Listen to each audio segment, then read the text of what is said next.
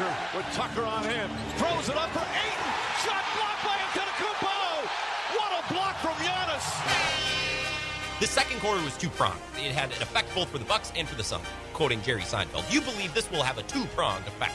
We're talking about the roommate switch, right? Great episode. I got it! This is where Wisconsin gathers to talk sports.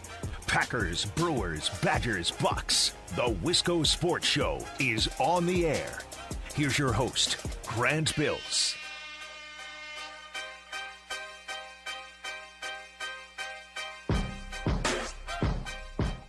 Last night felt so good, and yet it also hurt so bad. What's the Aaron Rodgers phrase? A beautiful mystery. Last night was a beautiful contradiction for me, because these Bucks games, especially last night, in Game 3, the games the Bucks are winning, they're incredible. They're awesome.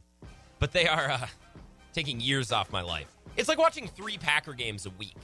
That's what life is like as a Bucks fan right now, because Packer games are the highest stakes, or the most stressful sporting event we have. Now, of course, if the Brewers or the Bucks are in the playoffs, that's different. But if we're talking regular season, routine games, ho-hum, sit down and watch, Packers are the most stressful. It's only 16 games. It's a physical sport, right? Every play in every game means so much. But normally in between Packer games, we get 6 days off. We get to recover and rest and recuperate. And I'm not even being dramatic. I need 6 days off after every Packer game. Right now, it's like we have 3 of those a week. You wrap one up, it's like, all right, Saturday night, line it up, do it again. And last night, because the Bucks won, it was special. I got to watch my team in the finals. The game was narrated brilliantly by Mike Breen, who is the absolute greatest announcer of all time. I watched the game with some of my best friends. I watched on my brand new TV. Special night. I can't say that I'd feel the same today if my team had lost. I don't know if I'd be good sport, great game, just want to see a good game guy. Certainly helps that my team won 109-103. Bucks tied the series up 2-2. This is the Wisco Sports Show. My name is Grant Bills, and if you came here for Brewers talk or Packers talk, sorry, because we're only talking about the Bucks today. I feel like I've gone out of my way to mix in some other topics, even though the Bucks are in the finals, just because I know the NBA isn't everybody's main squeeze. The NBA ain't your main squeeze. Well, get on board today, because the NBA is going to be our collective main squeeze today. Going to talk a lot about the Bucks naturally. You're free to join. Send me a text, 608-796-2558. You can give me a call. I will open up the phones if you want to talk to me over the phone in about 20 minutes. We'll get the show underway, and then we'll start taking calls. Should be a lot of good things, positive things to say about the Bucks today, right? You can also tweet me at Wisco Grant. Did I give you the phone number? 608-796-2558. Text me, call me in a little bit. You can tweet me and follow me at Wisco Grant. I want to accomplish 2 things today, talking about the Bucks. I want to talk about this game, big picture, how the Bucks came to win it, what the important stats were, what was predictive, what have we learned now looking forward to games 5 and 6 and potentially a game 7 as now the series has become a best 2 of 3. 2 of those games going to be played in Phoenix. Like, big picture, what did we learn? What did this game show us? Right? Because another chapter in this finals has been written. We have all this new data. We have all of these new plays and new things to talk about. So I want to do that. And I also want to celebrate individual performances and performers.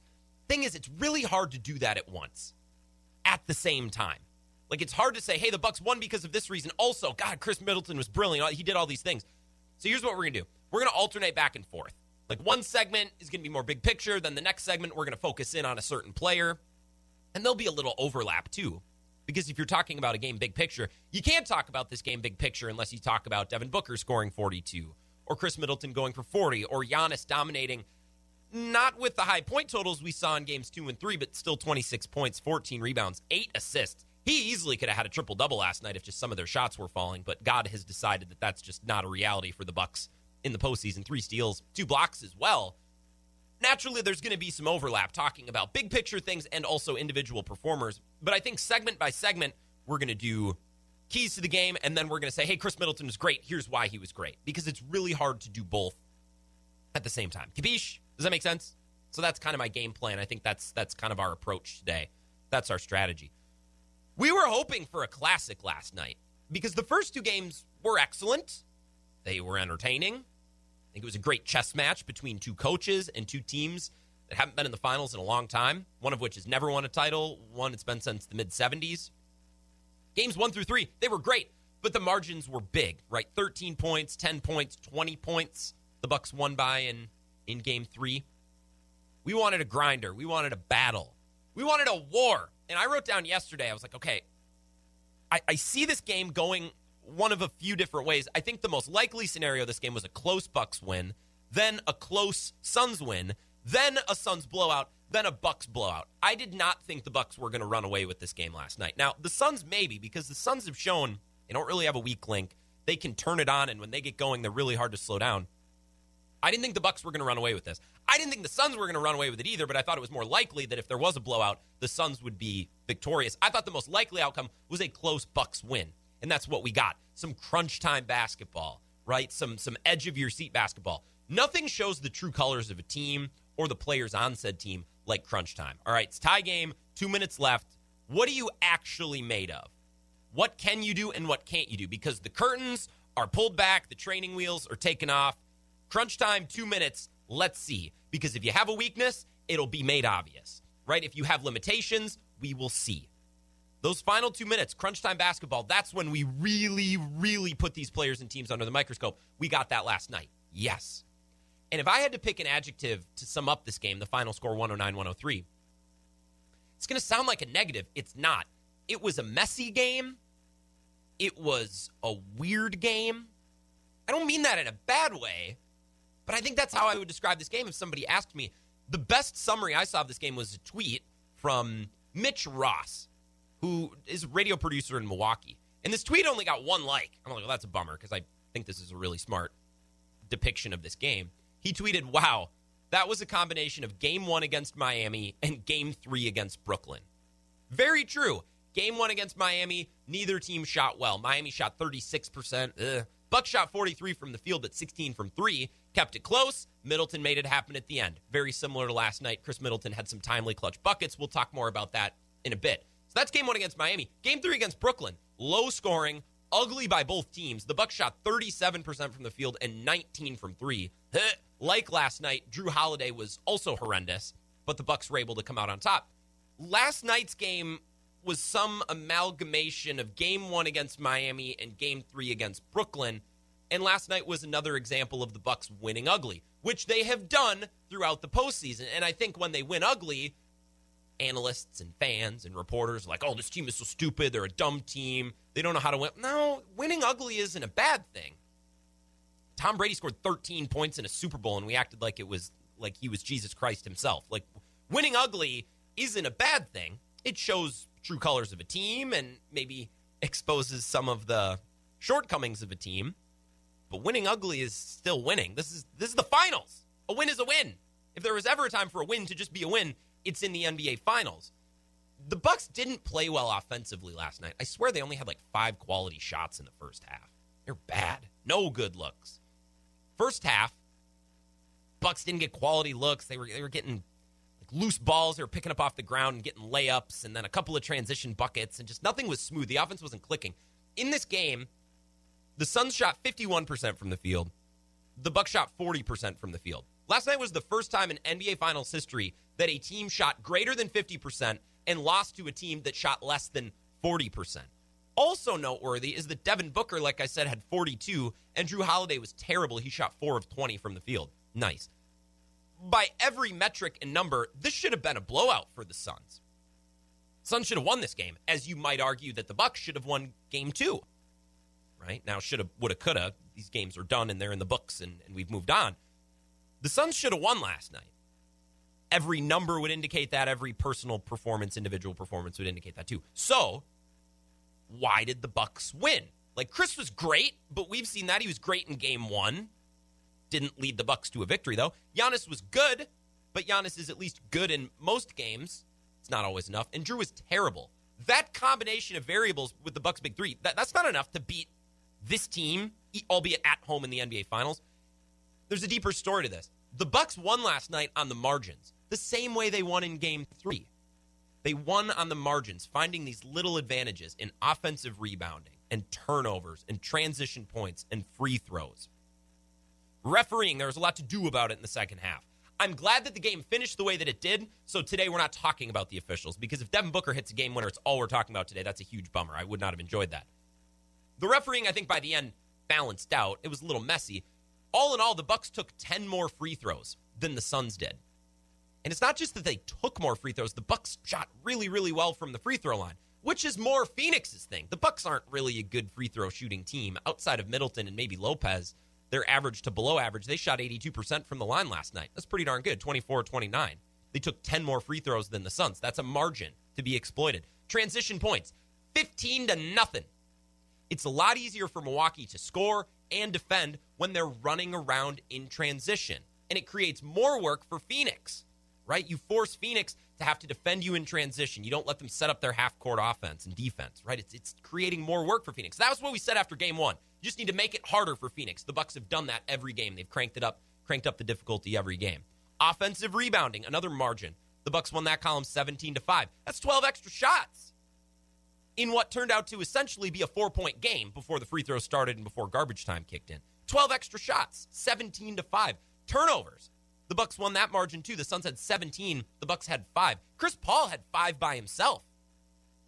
This is by far the Bucks' best turnover game of the series so far. They had 9, 14, and now all the way down to 5. A really clean game, although it didn't look that way at times. Really, really weird. Like Drew Holiday last night, if you would have guessed how many turnovers that he had, you'd think a bunch because it didn't always look pretty. He only had 1. No Bucks player had more than 1.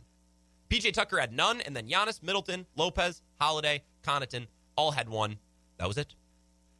Pretty clean. Pretty easy game. Winning on the margins, right? We're talking about free throws, transition points, offensive rebounds, turnovers. I just want to, for a moment, focus on offensive rebounds and turnovers. Because in a close game, and I said this is about a de facto 4-point game before garbage time kicked in, you need to consider every little detail in a crunch time close game like this. A de facto elimination game, because if the Suns win, they're up 3-1, and they have 2 of the next 3 at home. The Bucks aren't coming back. It's a must-win game, and you need to consider every little detail, like a math problem.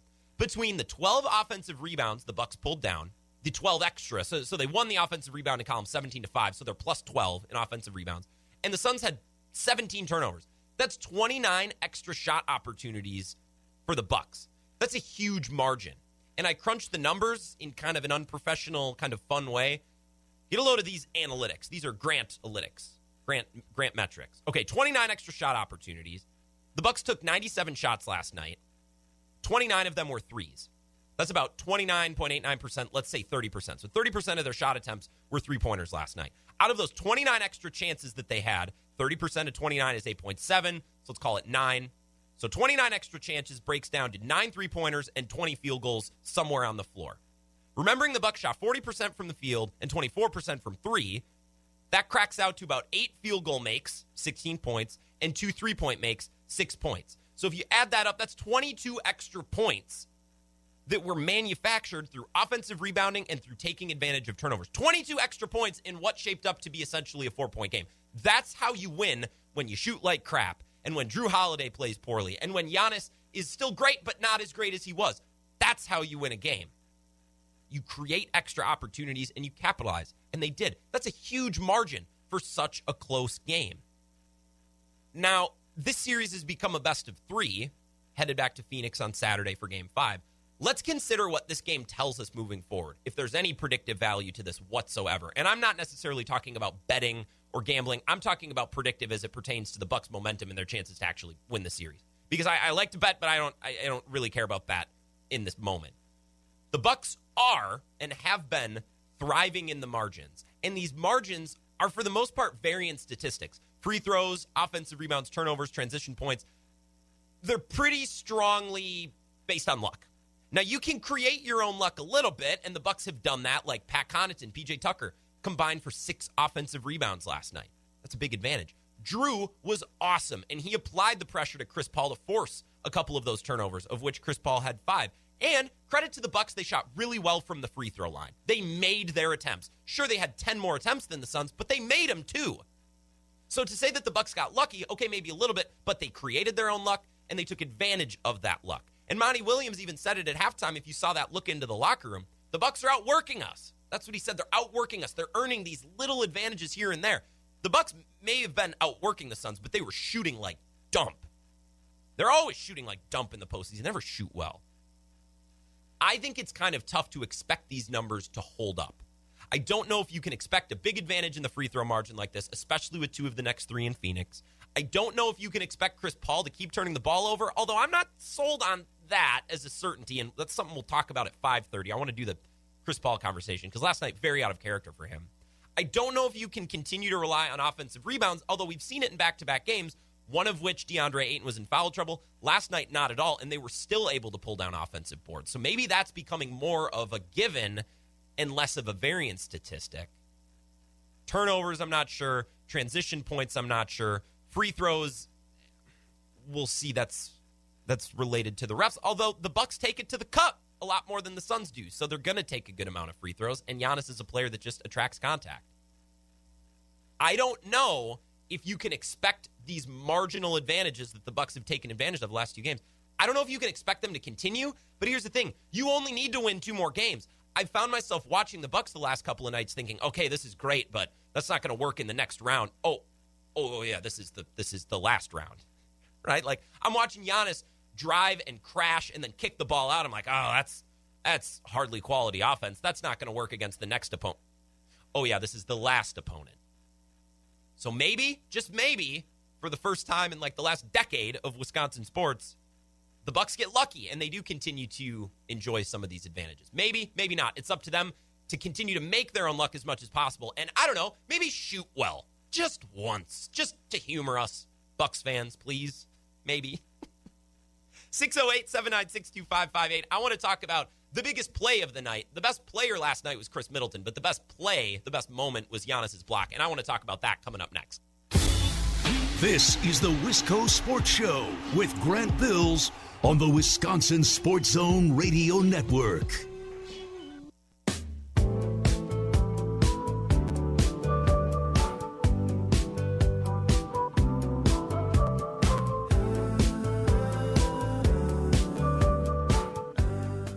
Wisco Sports Show. My name Grant Bills. Twitter, Wisco Grant. The talk and text line, 608-796-2558. I hope you're enjoying this gorgeous, gorgeous day and enjoying the NBA Finals, now tied 2-2. Yes. Yes. Last night was a must-win game. Was that a missed opportunity by us yesterday? We're a must-win show. Love declaring a good must-win. Although I prefer the challenge of declaring like a regular season baseball game a must-win. Yeah, they can't go down 3-1. Of course it's a must-win. That's no fun. I feel like we kind of dropped the ball on that yesterday, but we don't go for the low-hanging fruit on the show. It's just not the type of show that this is. If you want to tweet me, like I said, you can at Wisco Grant. I got a tweet from, make sure I get the name right. Well, actually, your handle is a little confusing. It's an M and a last name. Maybe your name is Mike or Mark or Mary. Says, say the number to say the number slower so we can interact. And I tweeted the number back at you, so you got it. But the number always 608-796-2558. Schmidt on the north side said, I waited an extra minute today, just checking in to say that I was right. Anyone that still has any Middleton slander is thick in the head. Carry on. Middleton was fantastic last night, and I want to talk a lot about Chris Middleton before the show is over, but I actually want to start with the Giannis block. Chris, I think, had the best game. Well, I know he had the best game. He was brilliant, and he won them the game in the fourth quarter. But Giannis had the best moment last night. And we're to the point now with Giannis where I feel like I have a personal connection with him, very similarly to how I felt about Rodgers for the last 10 years. We'll see if that continues or not. See if the Shailene Woodley era of Aaron Rodgers, if maybe I start to feel a little bit differently. I want to see the Bucks win. I want to see the Packers win. But just as much, I want to see Giannis win. And with the Packers, I want to see Rodgers win. And I get all defensive and upset when some talking head comes after Giannis, like, I don't know, stupid Kendrick Perkins. He's like, he's not Batman, he's Robin. It's like, good, Kendrick, good take. Any other superhero comps that you have? Who's Aquaman? Did the Bucks have an Aquaman? Shut up. Enough with the Batman Robin stuff. It's so annoying. I get all defensive when Giannis gets ripped because I feel like I have a personal connection to him, as much as I have a personal connection to my team, the Bucks. And last night was setting up for something amazing or something really, really disappointing. Because over the last couple of days, since Sunday, which is when the Bucks last played, Giannis has back-to-back 40-point games. He has arrived on the stage in the NBA Finals. And he's getting compared to LeBron and Shaq. He's physically dominating the NBA Finals in a way that we've probably only seen 4 guys in the history of the league do. Maybe LeBron, Wilt, Kareem, Shaq. Players that were just bigger and stronger, and then just like, screw you. I'm going to run you over. I'm going to go around you. There's nothing you can do. Giannis is inching into that group, and the last couple days there's been so much hype. There's been so much praise where he was either going to go for 40 again, and the party is really on, or he throws up like a disappointing 22-point performance and everybody kills him, despite the hype in the first place being the fault of the media that would then turn around and kill him for not living up to the hype that was created by themselves. You see the circle here. So last night was a turning point for Giannis. First quarter, he looked tired. He looked disconnected. He almost looked disinterested. I didn't get it. And he said after the game, he's like, well, I had to take a pee. I don't know about that because he just looked slow. He looked lethargic. And I'll never accuse a player of being disinterested or not wanting to win because that's a mental thing in their head. I can't speak to that. He had 4 points in the first quarter on a transition layup and a dunk. 8 points in the second quarter, but there was no pop. At no point am I watching Giannis thinking, okay, there he goes. Now he understands the moment. He understands what's going on. He has to be aggressive. Now, second half, he has 14 points. Still really no pop. He's finding these buckets here and there, kind of like Zion, where getting offensive rebounds, putbacks, transition, loose balls, broken plays, that kind of thing. Not a lot of scripted offense is going well for Giannis. Here and there, sure, but I'm not being blown away. And then the final 2 minutes rolls around, and the block. The block happens. It's the best thing that could have happened for Giannis in this game. Giannis's final stat line was 26, 14, and 8, which is fantastic, especially considering he only had 1 turnover, 3 steals, and 2 blocks. But that ain't 40. And if the Bucks would have lost last night, everybody would have loved Devin Booker and hated Giannis. Like, Giannis didn't meet the moment, although he was fantastic last night. The volume wasn't there, but the quality of play was outstanding. It was great. But then he had that block, which allowed the sports media sphere to grab onto something like, hey, that defined the game. That was the play of the game. That's what we want to talk about today, not the fact that Giannis scored 14 points fewer than he has the last 2 games. He didn't hit 40 again. Oh, my God. Sue him. That's the focal point. That's the moment from this game. Giannis talked about it in this post-game press conference, naturally. I thought I'm going to get dunked on, to be honest with you. But going down the stretch, just do whatever, it takes to win the game. You just put yourself in a position that can read the game. And, I saw the play coming. So that Chris Paul was throwing the lob. So I'm just going to jump vertical, towards the rim. Hopefully I can, be there in time. And I was there in time and was able to get a good block. I think that first comment of the whole answer is the most important one. He's like, I thought I was going to get dunked on. I thought I'm going to get dunked on. I thought I'm going to get dunked on. I think that's significant because that's the type of player Giannis is. I've mentioned this in the last week. Like, I don't think a lot bothers him. I don't think he gets embarrassed. I don't think he feels the pressure of sports media and social media because he grew up in a way that doesn't really assign any of that meaning. He doesn't interpret that crap the same way we do. If Bleacher Report was to tweet a video of me doing something stupid, I'd be like, oh my God, that's embarrassing. Giannis is like, I don't even care about Bleacher Report. He didn't grow up here connected to his phone, understanding and communicating the value of social media and the weight that it carries. He assigns that no weight. He doesn't care. He went up to block that thinking he was going to get yammed on. And I get it's the NBA Finals. That's a risk you got to take. I'm not saying that other NBA players would have made a business decision, but I guess I'm also not saying it. He went up there knowing dang well that he might get dunked on, and he did it anyways. And I think that's a trait of Giannis that's really advantageous, and that manifested last night. Like, that's the example of how Giannis is different. He thinks he's going to get dunked on. He tries to get the block anyways because, honestly, he doesn't really care. Also, if anyone ever argues Giannis should be defending the other team's best player, why isn't he defending Devin Booker? That's why, right there. That's why. Why isn't he defending Jimmy Butler? Right there. That's why. Why isn't he defending Kevin Durant? That block, right there. Because he's the best help defender in the league. Maybe other than Rudy Gobert, but, screw Rudy Gobert. I'm sick of watching the Jazz lose in the second round. Giannis can step out and guard on the perimeter. Rudy Gobert can't. Rudy Gobert might be a better help defender. I think Giannis is a more versatile defender, and his value is in his versatility. Versatility that's taken away if you stick him one-on-one on the perimeter, because then he can't help. Then he can't defend the rim, especially with Brook Lopez out of the game. And that play illustrated exactly why Giannis, although he's the defensive player of the year, doesn't isolate very often one-on-one on an opposing team's best player because it takes away what he does best. That play is evidence. You can use that in any court of law and sports debate at any bar when somebody's like, why doesn't he guard Kevin Durant? That's why. Idiot. Watch the game. I saved this audio just because I think it's really funny. Skip Bayless's thoughts on the dunk. This is awesome. Here we go again. I was going to give this a 3 on a scale of 1 to 10, but I'm going to go up to 4 just because it was, as you point out, so timely. You can say it was a clutch block, but just on pure execution, the way the play unfolded, it was a completely predictable and overrated block. It was so obvious it was going to happen that it was just one big duh. And it is being completely overrated. Skip Bayless is awesome. I love him. You have to be very creative. Of course he's going to block it. He wasn't even defending Ayton when the play started. He was up on Booker. The ball goes up. Giannis turns, watching the ball, adjusts, starts defending someone brand new, goes up and meets him at the summit. DeAndre Ayton, by the way, what does he weigh? 250, 7 feet tall. I'm guessing on the weight. Maybe that's way off. I'm not good at judging people's weight. So, ladies, get with me. Don't worry. I have no clue how much you weigh. I just don't have an eye for such things. An overrated block, I guess I don't even know what that means because that block is probably one of 3 or one of 4 NBA Finals blocks in the last 30 years. You can go back to the 94 Finals when Hakeem just swatted John Starks at the buzzer to force a Game 7 where the Rockets eventually won. That was a game that extended a series, a block that extended a series, right? It didn't just win them a game. It eventually won them finals, opened the door for them to win a final. So you could talk about Hakeem's block in 94. You could talk about LeBron's block in 2016 when he pins Iguodala. It was like a minute 50 left. That was a tie game at the time.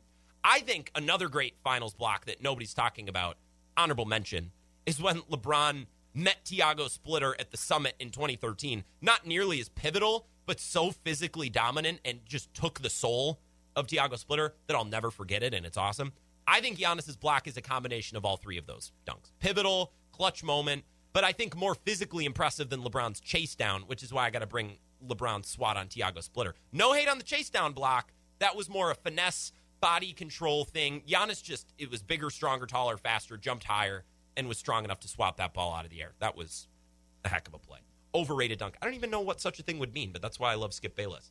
Let's take a break. I want to go back big picture and talk about a couple of things I learned about the Bucks last night and why this Bucks team maybe is different than playoff Bucks teams of the past. We'll do that next. More of the Wisco Sports Show after this. This is the Wisco Sports Show with Grant Bills on the Wisconsin Sports Zone Radio Network.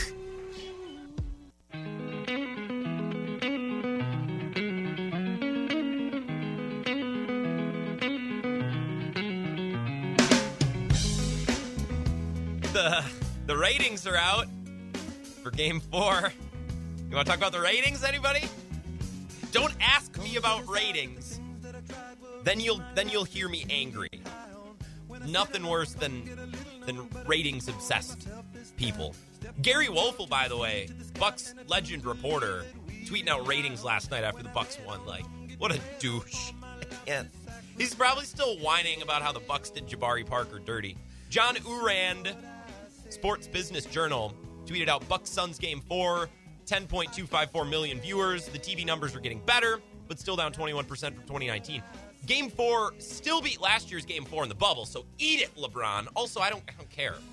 I just remembered I don't care at all. 0%. That game was awesome. This series has been awesome. And if you disagree, then I don't know what to tell you. You don't like good basketball. Oh, LeBron's not there. Well, newsflash, there will be basketball games long after LeBron retires. So if you're a LeBron fan, well, guess what? Go watch Space Jam this summer. Go enjoy Space Jam. That's for you. 608-796-2558. Couple of texts to get to. I'm sorry, I'm behind. Hold on. We got to Schmidt on the north side. Okay, Binks. The block was the momentum changer. No turds for the Bucks last night. Drew Holiday was kind of a turd, but he did a lot of positives as well. And that's something we'll talk about as the show goes along. Jordan says, you sounded great on the Bill Michaels show today. I loved the just Ebo comment. Yeah, that was a bummer. I did not mean to diss Ebo, and I know he didn't take it that way. We're just having fun. But when he asked me to come on the Bill Michaels show, I was like, oh, Bill wants me as a guest. Wise man. And then I realized Bill was on vacation, and it was just Ebo, although I didn't mean it in that way. I mean, I get to talk to Ebo. I was thrilled. Aaron in Janesville. Ooh, it's a good question, Aaron. We're going to talk about this really in an hour. We're going to dig deep into this. So, Aaron, if you're not going to be listening in an hour, don't worry. It'll be in the podcast, so I will address this directly. He asked, do you think there was a shift in the narrative after last night's win with the block, quiet and stoic Middleton being awesome and not barking at the refs? The Bucks are winning the nation's love, whilst Booker becoming a villain, getting 8 fouls, spending more time talking to refs than he does to Kylie Jenner, CP3 falling apart. I feel like Booker is going to fall into the Harden-hate club with the incessant barking and flopping despite the talent. What an awesome win, opposite of everything we come to expect as a Wisconsin sports fan. Take care, boss. Aaron in Janesville, you take care as well. Yes, I think the narrative is shifting. The thing is, it can shift in one game. So the Bucks have all the momentum. They had the momentum coming into this game, and they were able to hold on to it, fend off the Suns for a game. So the momentum is still with them. But if the Suns win this weekend, they get it right back, right? It's so quick back and forth. This is from a new texter, and I don't have your name. So if you want to text back so I can refer to you by your name or a nickname. He says, Giannis keeps being compared to Shaq, but he does way more in my opinion. Shaq wasn't bringing the ball up the floor, initiating the fast break offense. I think it makes it easier for him to get lost in the game in a way and forgets what he's really great at.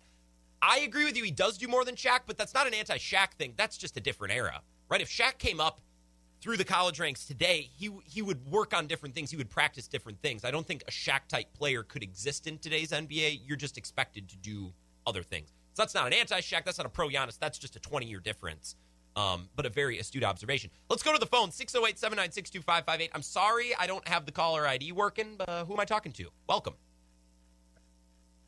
The man, the myth, and I was so glad to see you dish Ebo today. Somebody needs to put that boy in his place, you know. Ebo's getting too big. He's getting too big of britches, my friend. I mean, that was good. And I see, it's only you, Ebo? Oh, darn it. Well, you called in right before I talked, and I was so glad to hear that you called Evo's show because I thought you were mad at me for not taking your call that one time, and I'm just glad to hear that you're okay and you're calling in and still bringing your takes to the table. I have been around sports radio before you and long after. I've been around since 1995, the first talk show in the state of Wisconsin. I've made people's lives miserable for 25 years.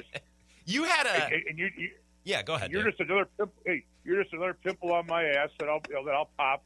Like the guy Schmitz talking about Middleton, who's a clown on the road. I wanted to tell Schmitz, hey, I mean, even my mom's watching basketball, guys. I mean, that's how exciting this is, how it's attractive to new people.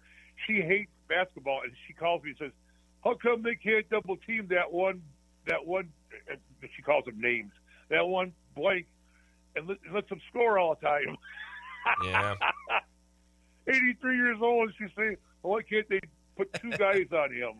She's got to figure it out. She's got to figure it out. Dave, you had a really negative take about Giannis's block with Ebo on the Bill Michaels show today. Because it's like, I say to all your minions and the clowns, who cares? Who cares? It's game 4. The block means nothing. It's not a momentum shift. The guy in Janesville, they won both games at home. The only way they're going to win, and trust me, I want them to win, is if Middleton and Holiday, both of them, there's got to be a third person Saturday night. If there's not, they're not going to win game 5 or 7. Giannis is going to do his thing in either or. God, it's just so frustrating to see Holiday think how he plays defense. I mean, but you got to admit that the third quarter, Mike Budenholzer, how do you let somebody just stand there, one-on-one basketball for the whole court, 5 seconds forward, 3, drive the lane for a basket, you know? So, no, yeah, the take is, guys, who cares? We're all getting an orgasm over a block. I want Giannis to do it as well. The guy's genuinely a nice guy. Yeah. Like I said before, he needs to work on his game instead of making babies, make baskets in the off season. Oh, you were my absolute favorite. You know that. I know. We need this mentality. We need this. We're on to the next game. On to the next one. Yep. Next game Saturday night. And I said, my mom, she'll be watching it against you. She actually wants me to come over. I said, Mom, you don't want me coming over. I swear too much. I go, you want to watch the game? Watch the game yourself. But yeah, it's going to be intense. Remember now, Phoenix is going to come out, and they got to stop Crowder. They got to stop Johnson. Mm-hmm. If they don't stop either one of those, the game's going to come down to about a 10-point game in the fourth quarter. And who's going to show up for Milwaukee basketball? I'd say the most frustrating part is, it's like I listened to ESPN. There was a JB and that lady Doris. All they talk about is 90 points in the paint. And what do the Bucks do? They come down and they go brain stupid. 2 for 17, 2 for 20. they can't stop the Bucks in the paint. I don't know why they continue, but anyway, it was a great win, and it was nice to see you put Ebo in his place because he's getting too big for his britches. Well, I'm glad. You need to put him in his place, too. Thanks for that, David. Thanks for the call. What is it with... What is going on? Do we have no manners? We live in a society. I was like, hey, I'm going to say goodbye to Dave. They'll be like, yeah, you have a good one. No. I always hangs up the phone. Two things. You talk about the Bucks going into the paint. It was loud and clear last night. When the Bucks went into the paint, they were way more successful, and I have it written down somewhere, and if you can't tell, I am stalling because I can't find it. The hell with it. Here it is. First quarter, they shot 10 threes, 2 of 10. Blech, bad. 5 of 9 in the paint for 10 points. Not enough, more volume. Second quarter, they scored 12 more points than in the first quarter. They shot 4 fewer threes, and they had 4 more attempts in the paint. 9 of 12 in the paint for 18 points. The offense just flows better when they're going to the rack. I agree with you, Dave. Somebody that does not agree with you, Dave, is Schmidt on the north side. Schmidt has texted in to say, tell Dave and Monona I'll come down there and square up. Dave versus Schmidt? All right. Couple of hours difference, but a short cruise. Yeah, Dave versus Schmidt on the north side. Let's throw some hands. I agree. Little collar beef like we're on the Jim Rome show here. Yeah, I don't know if I'm going to slander Chris Middleton today, Dave, but you are, I wouldn't call you Skip Bayless. I'd say you're the realist. You're the everybody calm down guy. Last night, I feel like it became very clear that the playoffs are a different animal last night. And I think your slander of Chris Middleton not showing up on the road, not showing up in other games, I think that's a byproduct of the way that we watch these playoff games and the way that the playoffs are different. And we hear this cliche all the time, right? Oh, the playoffs are a completely different animal. And everybody always says it, and I've kind of paid it no mind. It's like, well, yeah, but it's still the same game of basketball. 5 players, both teams. Hoops are still the same height, like that scene from Hoosiers gets the tape measure out. Last night was a little bit educational for me because I think I'm finally starting to understand these examples of how the playoffs are different. And I've realized that in the playoffs, you can be garbage for like 90% of the game, 85% of the game, 87% of the game. You can be terrible. And you can still, when it's all said and done, have a great game. So, like, take a couple of players out of the equation. Let's forget about LeBron, KD, Giannis, healthy Kawhi, Luka, Steph. Those are guys that can take over an entire game. 48 minutes. You could probably argue Embiid, Dame, maybe Jokic. His play style's a little bit different. It's a short list either way. 48-minute guys. Once you get into that next tier of players, Paul George, Jimmy Butler, Devin Booker, and Jason Tatum, and Chris Middleton, Bradley Beal, Kyrie, these are guys that can win you a quarter or a half. They can win you a moment. They can take over for stretches. And in the playoffs, that can be enough. And Dave, I know Chris Middleton had bad moments last night, and he'll probably have another bad game before the series is over, but that's the thing. If you play bad for 80% of the game, and you have 20% where you catch fire, or you have a great moment that helps define things, that can be enough. Game 6 in Atlanta. If you take the third quarter out of the equation, Middleton had 9 points. And with no Giannis playing, that ain't going to cut it. That's not enough. But he had 23 points in the third quarter. He scored 16 straight. He won them a quarter. And that was good enough. And at the end of the game, we look back and think, wow, Chris Middleton was great. When, really, he was good for 12 minutes. But that's enough, right? Last night, Chris disappeared for stretches. He had some tough bounces, especially in the first half. He put a shot up, and it rolled in and out, or rolled right off the rim, and you're like, oh, it's right there. Can't really fault Chris Middleton for that. And then there were stretches in the third and the fourth where nobody was getting him the ball. Drew was doing, I don't know what he was doing, dribbling into the paint slowly, and Pat Connaughton dribbling it off his toe and making bad passes a couple of times. Although Pat was good. That's not Pat slander. But the ball stuck in ways that didn't let it get to Chris Middleton, who needed the ball in his hands in crunch time. But then when he finally got the ball, he had 14 points in the fourth quarter. And the shots he hit were timely. He tied it 99-99 with 2:07 to go. He hit the go-ahead jumper 101-99 with a $1:28 to go. And then he took the layup that put him up 4 with 27 seconds to go, which essentially iced the game. Should have been an and one, but Chris Middleton doesn't get and ones, and we don't call fouls on Devin Booker. Chris Middleton in the clutch last night, the final 2 minutes and 15 seconds, just took care of business. He had 10 points. The Suns had 4. He was 3 of 5. The Suns were 2 of 6. Shot 60% from the field. The Suns shot 33. He was 4 of 4 from the line. The Suns were 0 of 0. Chris Middleton took over when it mattered most. Was he great the whole game? No. Neither was Drew Holiday. In fact, Drew Holiday was pretty miserable, bad, terrible for most of the game. But got to give him credit. He found a way to positively impact the game. Defense, we always know, but that's not enough in and of itself. You got to give me something else. Well, at least he brought rebounding last night. He pulled down a defensive rebound when the score was tied 99-99. He had an offensive rebound when the Bucks were up 101-99, and then he had the steal on Chris Paul and the assist to Chris Middleton to put the Bucks up 103-99 with 27 seconds left. That essentially iced the game.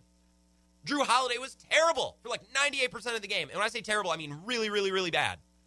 But when the game was done, I'm like, you know what? He made a couple of plays when it mattered most that really, really helped win the game. And sometimes that's enough. When these games are close and the defense is ratcheted all the way up and the crowd is into it, it's really unfair to expect 48 minutes of perfection. If you can put together a quarter, put together a half, or for some of these players like Pat Connaughton, put together 3 minutes, that can be enough. Not the case in the regular season, but the postseason is a completely different animal altogether. I want to talk more about Chris Middleton, bring Devin Booker into the fold too, because he was tremendous. This is some interesting comparing and contrasting opportunities with Middleton and Booker. I want to do that next, and then we'll reset things at 5 o'clock. Wisco Sports Show back after this. This is the Wisco Sports Show with Grant Bills on the Wisconsin Sports Zone Radio Network.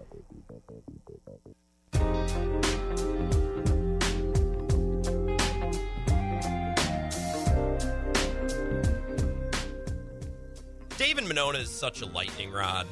Talking text line just lights up. So Schmidt, after hearing David Monona slander Chris Middleton, says he will drive to Monona and throw hands.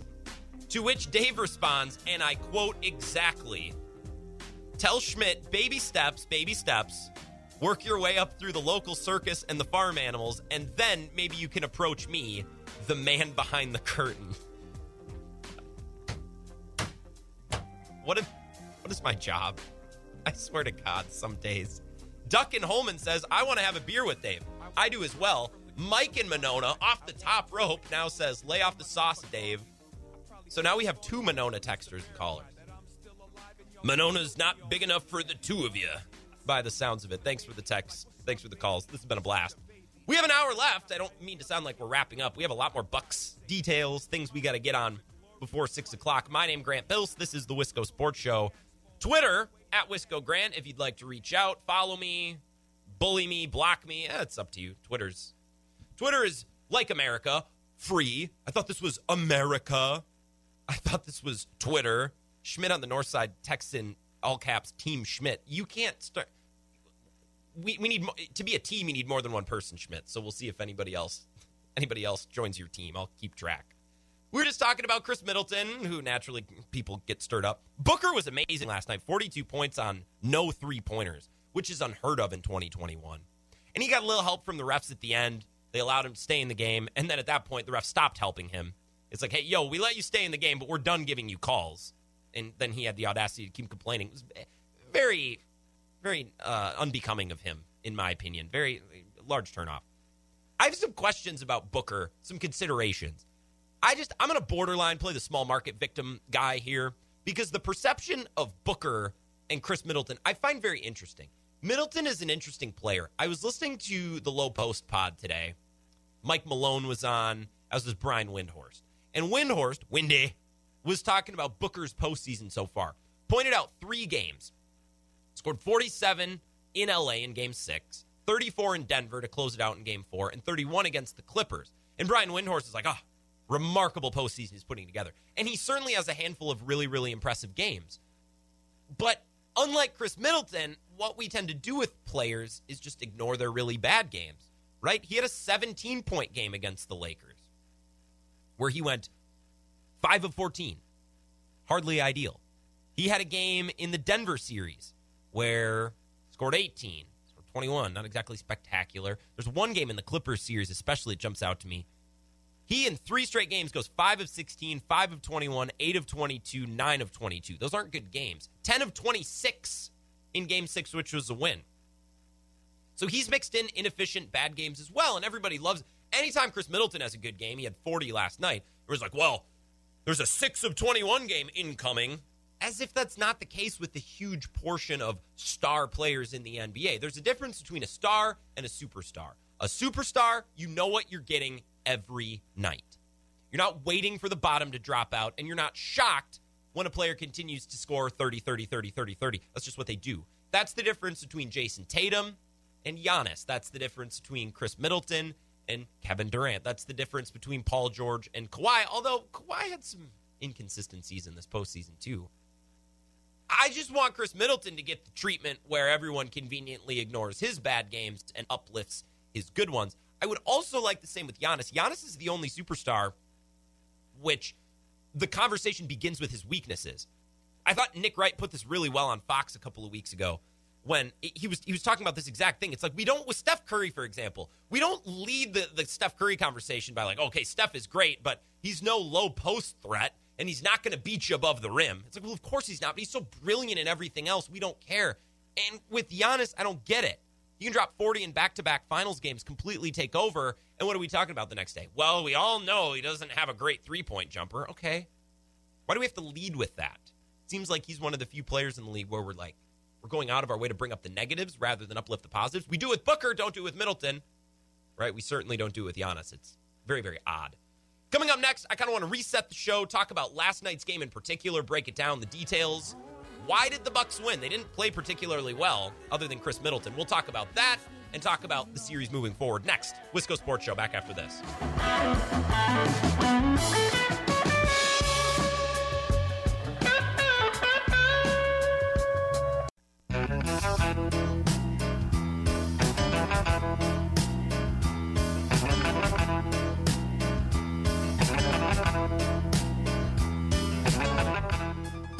Wisco Sports Show, rolling on.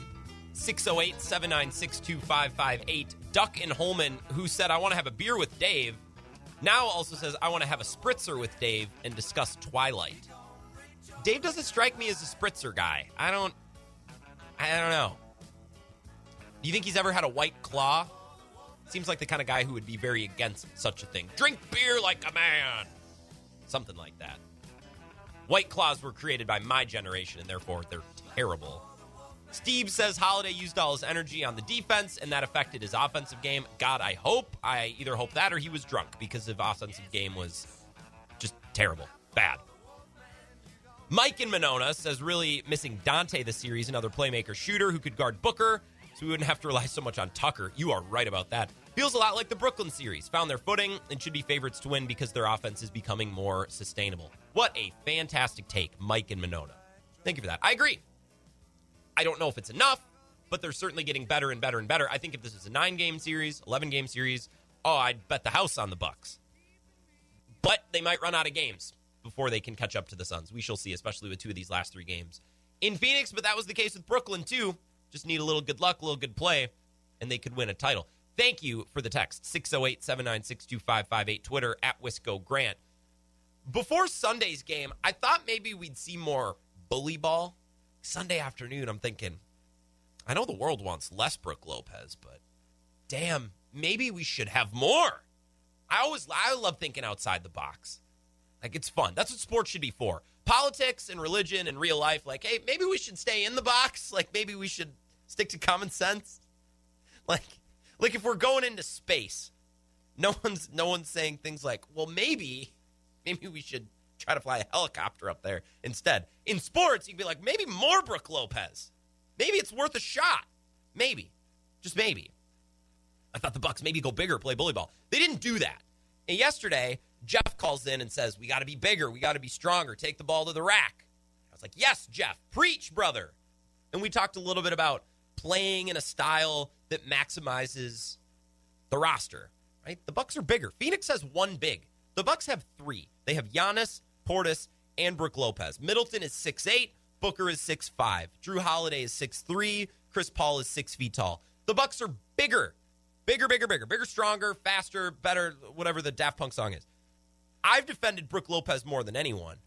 It just wasn't working in drop coverage last night. He was always a step away. He was a step behind. Brook was minus 13. For reference, Jeff Teague was minus 3. So I think the picture is becoming clearer.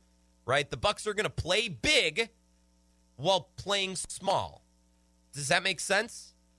Does that make sense?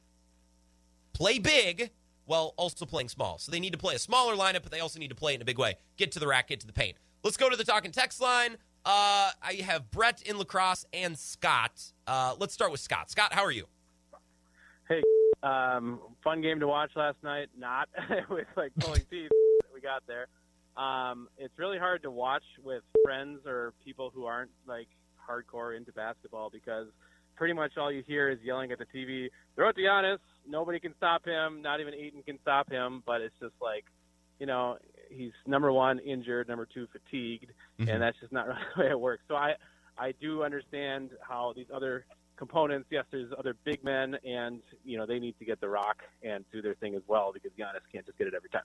The other thing I was going to say was I have a comment on the Booker non-foul. He ended up with, I believe, 9 total fouls, but the one that was most ridiculous was on that fast break, Drew Holiday. But one of the guys on ESPN, J.A. Adande, who's one of those original around the horn talking heads. OG. He had a tweet where it was like, well, the right call was made. I think they would have blown the whistle had the ball not gone in for 2 points, but the Bucks got their 2 points and the Sun star stayed in the game. And my comment is just play it square. I think he might have been just trying to tee up for his around the horn topic later on, but obviously ESPN/ABC, they want their ratings, and it would have been a pretty one-sided affair at that point because Chris Paul never showed up last night. That foul was as obvious as it gets. I couldn't believe they called it, and that's just sort of the logic of the TV programmers, but I didn't really appreciate that. I'm glad somebody said it because I think that's the real philosophy they had, but boy, that was definitely a foul from all perspectives. Thank you. Yeah, thanks, Scott, for the – well, first of all, there's a couple things to dig into. Devin Booker, I think he did end up with like 9 fouls. Yes. He fouled him twice. He got him on the back, he got him on the waist, and then he got him on the arms again. So and in the 2-minute report, the ref was like, hey, I saw it wrong, I missed it. And I'm like, okay, maybe. The take that the foul would have been called had Giannis' shot not gone in, that's interesting because we do see this with refs all the time. You'll wait to see if the shot goes in or out before the foul is called, and I get why people hate that. It's like, we'll just call a foul if it's a foul. Yes and no. I see both sides of it. That's a fascinating take by Adande, though, that if Giannis doesn't get that putback, then they call it. It is kind of a win-win. Booker stays in the game, although it was so obvious. The NBA is in luck that the Bucks won last night because if the Suns win that game and Devin Booker plays a role and he didn't get ejected, I mean, the rigged takes are coming up. Adam Silver's under fire. It would have been bad, and I'm glad that wasn't the case today. All right, Brett in La Crosse, you're up next. Brett, nice to hear from you. Thanks for waiting. I hate putting anyone on hold, but I know you're a trooper. You'd be patient. Thank you. Oh, it's all good. No big deal. I just got all the time in the world to wait for you. That's what I like to hear. Deal. Thank you. Yeah. Hey, so besides Lopez not being good in drop coverage, you know who else isn't? Kevin King. God, I was going to say Kevin King. You didn't give me any time. That's funny. Yes. Man, I tell you, that's the first thing I thought of when you said that. I'm like, we got several people that aren't very good at that. So last night was intense. I don't think that I have stood in front of the TV pacing back and forth as intently as I have, or as intently as I did last night since the NFC Championship. Which one? The one they lost? That's crazy. Which one that they lost? One of the 4 previous ones? Right. Yes. Okay.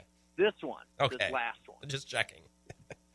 It was stressful, man. I agree. I think at one point I grabbed a hold of my buddy's hand. I was watching with 2 or 3 friends last night. And when Middleton's at the free throw line, not that I ever doubted him, but it's still stressful. Like, it's nice to be with friends so you can kind of lean on each other. It's stressful. Crunch time basketball takes it out of you, man. It really is stressful. Yeah, it was a little intense for sure, and it was a little too close for comfort until we started putting it away. But yeah, I mean, Booker was he was something. He was a little scary last night, where I was just hoping, just go at him, everybody, go straight at him, get him out of the game. It's one less person to worry about. Plus, he was the only shooter last night, so. Just nuts. So we'll see what happens Saturday, but hopefully we go up 3-2, and then we'll finish it out at home. I hope the same thing, Brett. Thank you for the call, and enjoy the weekend if I don't talk to you tomorrow. Yeah, you too. Have a good one. Brett in La Crosse. Brett, you are such a son of a gun, as many of our callers are, because you mentioned you wanted the Bucks to go at Booker. See if you can't get him out of the game. Go at Booker. Well, Brett, if that's not exactly what I want to talk about coming up after this break, because this is something we discussed with Seth Partnow of The Athletic yesterday, right? it's not necessarily that you attack a player to get them in foul trouble. You attack a player to attack a player. You attack Devin Booker because you want to make him defend, wear him out, and he's a little bit smaller. And if he ends up in foul trouble as a byproduct, well, howdy do. That's a nice bonus. So I want to talk about that coming up next, because I think last night's game had a lot of instances of good process leading to good results, right? Doing the right things leading to good things. Does that make sense? Good process, good results, like Devin Booker being in foul trouble. One outstanding example, and Brett, you put it up on the tee for us. So let's kick it through the uprights. Coming up next, more of the Wisco Sports Show after this. This is the Wisco Sports Show with Grant Bills on the Wisconsin Sports Zone Radio Network.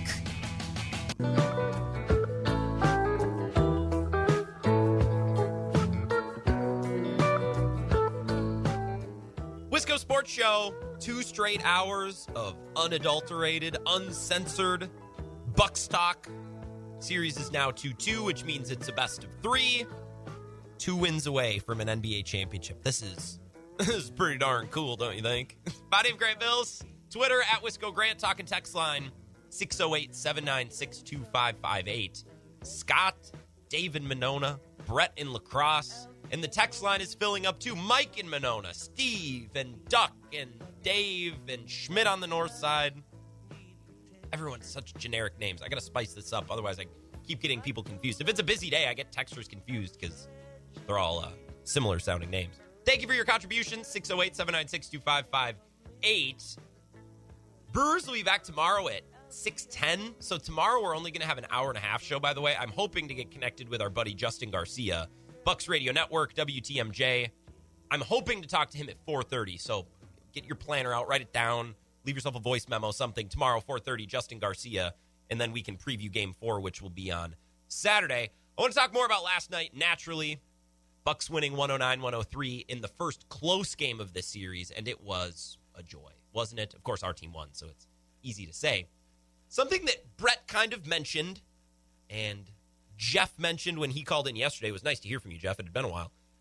The Bucks playing bigger and stronger and going to the rack, right? Last night, the Bucks won the offensive rebounding total, and they did in Game 3, too. In Game 3, the Bucks smashed Phoenix on the glass. They won the total 47-36. They won the offensive rebounding total 13-6. Ayton only played 24 minutes in that game, though. He's in foul trouble. He's on the bench a lot. He missed almost the entire third quarter. So we're like, okay, the Bucks beat the Suns up on the glass, but Ayton was out of the game. He played 24 minutes. He played 39 minutes in Game 1, 42 minutes in Game 2, so outlier, right? Well, last night, the Bucks still owned the boards, 48-40, and offensive rebounds 17-5. And that was with DeAndre Ayton playing a full 39 minutes. That's about where he's going to be, about 40 minutes. I wouldn't have expected that. I wouldn't have guessed that. I would have supposed that there was some correlation to dominance when it comes to rebounding, and that being connected to the amount of minutes DeAndre Ayton plays. But last night, the Bucks were able to get after it on the boards, and it wasn't just Giannis. It wasn't just Brook Lopez. In fact, he's one of their poorer rebounders, at least relative to his size. Pat Connaughton and P.J. Tucker were getting after it on the offensive glass. Pat's been really good. I will have no Pat Connaughton slander. He's been excellent.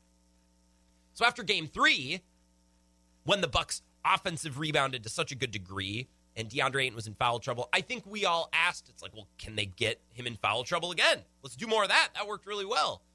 And I was left wondering after Game 3 if it's actually a viable strategy in the NBA in 2021 to try to win by getting another player in foul trouble. College, a little bit different. The NBA, I'm not so sure. This is me posing that question to the Athletic's Seth Partnow yesterday. In the NBA with 6 fouls, is it a sustainable way to go about trying to win a series? Just we got to get Ayton in foul trouble? I feel like that's just something that's up to chance. Trying to get a guy in foul trouble, maybe not. I think that's sort of a byproduct of going at someone you want to anyway. Okay. A better example might be, okay, we want to make Devin Booker guard. If Devin Booker happens to pick up fouls while we're putting him in actions, that's a nice side benefit. But the real thing we're doing is making him use energy on defense. Okay. If Ayton is guarding Giannis,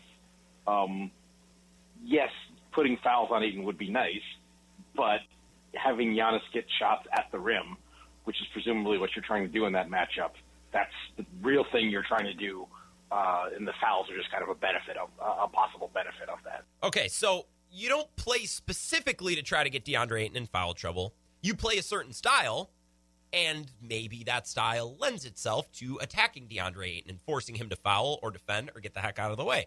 Devin Booker is another good example. Brett and Lacrosse, in our last segment, said, hey, the whole game, I'm just like, go at Booker, go at Booker. We want to get fouls on Booker. I get it, but you don't want to base your entire offense around one specific task. I think sometimes teams make this mistake when they become so obsessed with hunting mismatches that they look for mismatches to such a degree where it actually hurts the rest of their offense. They stop moving the ball and they stop running their actions because they're so obsessed with mismatches. I think it's probably a similar trap with foul trouble. An offense could become so focused on trying to hunt fouls for DeAndre Ayton in Game 3 or Devin Booker in Game 4 where it's actually a detriment. And I think Seth hit the nail on the head and weirdly predicted it. It's like, well, we're not trying to get fouls on Devin Booker. We're trying to make Booker defend, and if he ends up with fouls, cool. That's a nice byproduct. I think it started this discussion, and it got me thinking about positive byproducts stemming from good process. Good process, something we've talked about the last 2 weeks. Now, good defense doesn't mean you're always going to get stops, and good offense doesn't always mean shots are going to fall. You need to look at the process, not just the result. And often we get these positive results or these positive byproducts that stem from good process. Sometimes they're expected, sometimes they're unexpected.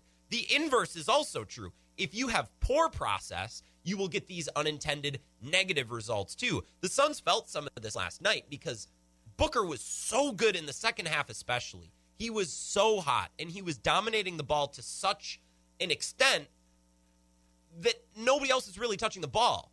Last night he took 28 shots, scored 42 points, and Booker was playing hero ball, and he was brilliant, but there's an effect when one player dominates the ball like that.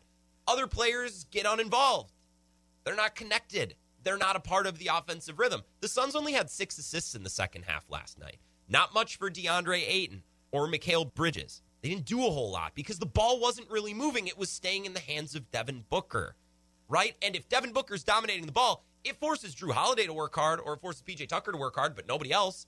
It doesn't force the Bucks defense to rotate. It doesn't force the Bucks defense to make extra decisions and, oh, do I help? Do we switch? Do we trap? What do we do? It also takes other players out of their rhythm. Chris Paul had 5 turnovers last night. I think that's probably related to Devin Booker dominating the ball for large stretches. Same with DeAndre Ayton in Game 3. He was on the bench the entire third quarter, comes in at the beginning of the fourth, and he's cold. He's dropping the ball everywhere, and he doesn't look sharp. Right? I think Devin Booker dominating the ball like that had some negative effects that were maybe just enough of a difference that the Bucks were able to steal this despite being down 9 points in the fourth quarter. Let's go to the phones. Brenda in Madison. Brenda, it's good to hear from you. What a great group of callers we've had today. Yeah, I had to complete the set, you know? Yes. So last night was great. The non-calls for fouls were awful. Again, officiating crew, you know, come on. They got to get some better officiating crews on these games. Yeah. But, you know, luckily the Bucks winning made my Brewer withdrawal actually a little bit more easier to take. Thank God they're back in less than 24 hours. Thank God they're back in like 24 hours. So, because, yeah, the Brewer withdrawal is real. Yeah. It's just nice having a game every day. I don't have to watch the whole thing every day. Maybe I don't watch it at all. Maybe we don't talk about it on the show, but it's just nice to have there. Like tonight, I'm going to go home. I don't know what I'm going to do after work tonight. I'm going to go home and sit in my living room by myself, try to figure out what to watch on my new TV that I just got. Not the Brewers. I got to wait until tomorrow night to watch the Brewers. You do got to wait until tomorrow night to watch the Brewers. So hopefully it's a good series this weekend. And the Bucks, you know, I don't know if they're going to win on Saturday, but I hope so. Yeah. You got plans for the game? Are you throwing a big function? Are you going somewhere for the game? Or are you just kind of laying low? Probably laying low. Sunday I got plans to go out and stuff because it's birthday anniversary weekend. So. Ooh, really? Congratulations and happy birthday. Unless it's somebody else. Yep. You're talking about yourself, I'm assuming. No, it's for me. No, me and my hubby. No, 49 and 24 this year. So next year's the big 50 and 25. Really? So. Well, enjoy your last birthday before turning 50, Brenda. You don't sound a day over 27. You had me fooled. Well, sounds to be deceiving. That's true. That's very true. Hey, enjoy the celebration this weekend, Brenda. Thanks for the call. Yeah, you have a great weekend. You too. Oh, my God. Yeah, 49's not even old. But yeah, enjoy the celebration this weekend. That's lovely. I was at a wedding last weekend. I'm not a big romantic myself. I certainly enjoy celebrating other people's romance. I live vicariously through other people. So that's good to hear, Brenda. Enjoy your celebration this weekend, and I know you'll be glad to have the Brewers back, as I will be as well. Hopefully they don't drag the plow out of the break. Hopefully that tough stretch going into the break doesn't extend. Although, last couple of years has shown that it's typically a bumpy ride out of the break as well. Hopefully that's not the case. And if it is the case, at least we have the Bucks on Saturday night to kind of get us through, and we have something else to focus on. Brewers are a team with good process. Sometimes the results are there, sometimes it's not. The Bucks, they're a team that is very process-oriented, and they become less so. Like 2018, 2019, it was all process. And now they've gotten a little bit more flexible, but they're always thinking in terms of 7 games and 48 minutes. We have 7 games to play, 48 minutes a night, and they never overemphasize anything, and they never overreact to anything. There's one process that I want to get into, one more process that I want to talk about before we take a break. And this is a take that I want to share to Twitter, so I got to make this fit in like 2 minutes, and then later in I'll add some more music so it'll be hip. And like all the media, it's about nuggets today. No 15-minute monologues. We got to fit everything into 2 minutes, so I'm going to try to make this fit for Twitter.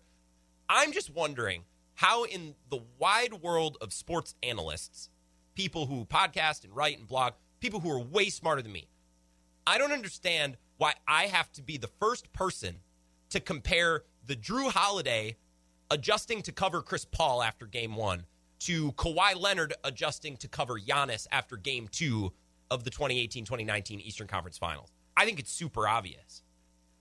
I think that comparison is just ripe to be talked about, and I haven't heard anyone mention it. And I'm sorry, I don't have the matchup data. Like, I don't know what percentage of time Drew Holiday spent on it in Game 1, 2, 3, 4 so far. I don't have the data on Kawhi Leonard. I'm sure it's something you subscribe to, like if I have to pay for Second Spectrum. If anybody has a login, just send it to me. I'll trade you like an HBO Max login. It's not mine. It's my mom's, but she won't mind. We just won't tell her. It's fine. 2019 in the Eastern Conference Finals, the Bucks go up 2-0. Giannis scores 24, 43% shooting, and 30 on 50% shooting. A pretty good Game 1, a pretty good Game 2. The scoring isn't there in volume like it was now, but 24 on 43% and 50% shooting, that's pretty good for a really, really good defensive Toronto team. And after Game 2, Nick Nurse and Kawhi say that's it. We have to give Giannis all we can give him. And at the time, that was Kawhi Leonard, who had won 2 Defensive Player of the Years in 2014, 2015. And at the time, like the argument was, he's the best two-way player in the league. Now he's relied a little bit more on offensively, so he doesn't do quite as much. After that adjustment, Giannis scores 12 points in a double overtime game, mind you. It's not like he didn't have time to score. Shot 31%, he had 8 turnovers. It was bad. Giannis in Game 4 scores 25 on 52% shooting. It's not great, but there's just not a lot of opportunities for him. Game 5, he has 24, shooting 50%, which once again, not amazing, not terrible, but Toronto is just limiting his opportunities. That 24 points, by the way, for Giannis came at a cost because Toronto allowed Eric Bledsoe to go for 20. Sure, they're still losing sleep over that. Game 6, the floor finally drops out. 21 points on 38% shooting. It was bad. Once Kawhi Leonard moved on to him, it really became tough for Giannis. And are we not seeing something similar with Chris Paul? I know it's a different position. And Drew Holiday's a different defender than Kawhi Leonard, and it's going to manifest itself differently over the course of the series. But he had 31 in Game 2, and since has scored 23, 19, and 10. And he's had 6 turnovers, 4 turnovers, and he had 5 last night. I think this is the same thing we saw in 2018, 2019. One team decided we're going to put our best defender on the other team's best player. We're going to give them all they can handle, and if that doesn't work well, we'll live with the results. And the results have been pretty good for the Bucks ever since the end of Game 1. That saw Chris Paul go for 32. That's been the outlier. Drew Holiday's been terrific. Let's take a break, wrap up the Wisco Sports Show, some final thoughts on the Bucks, and maybe where we're going next into Game 5 now that the series is tied 2-2. Final segment coming up next. This is the Wisco Sports Show with Grant Bills on the Wisconsin Sports Zone Radio Network.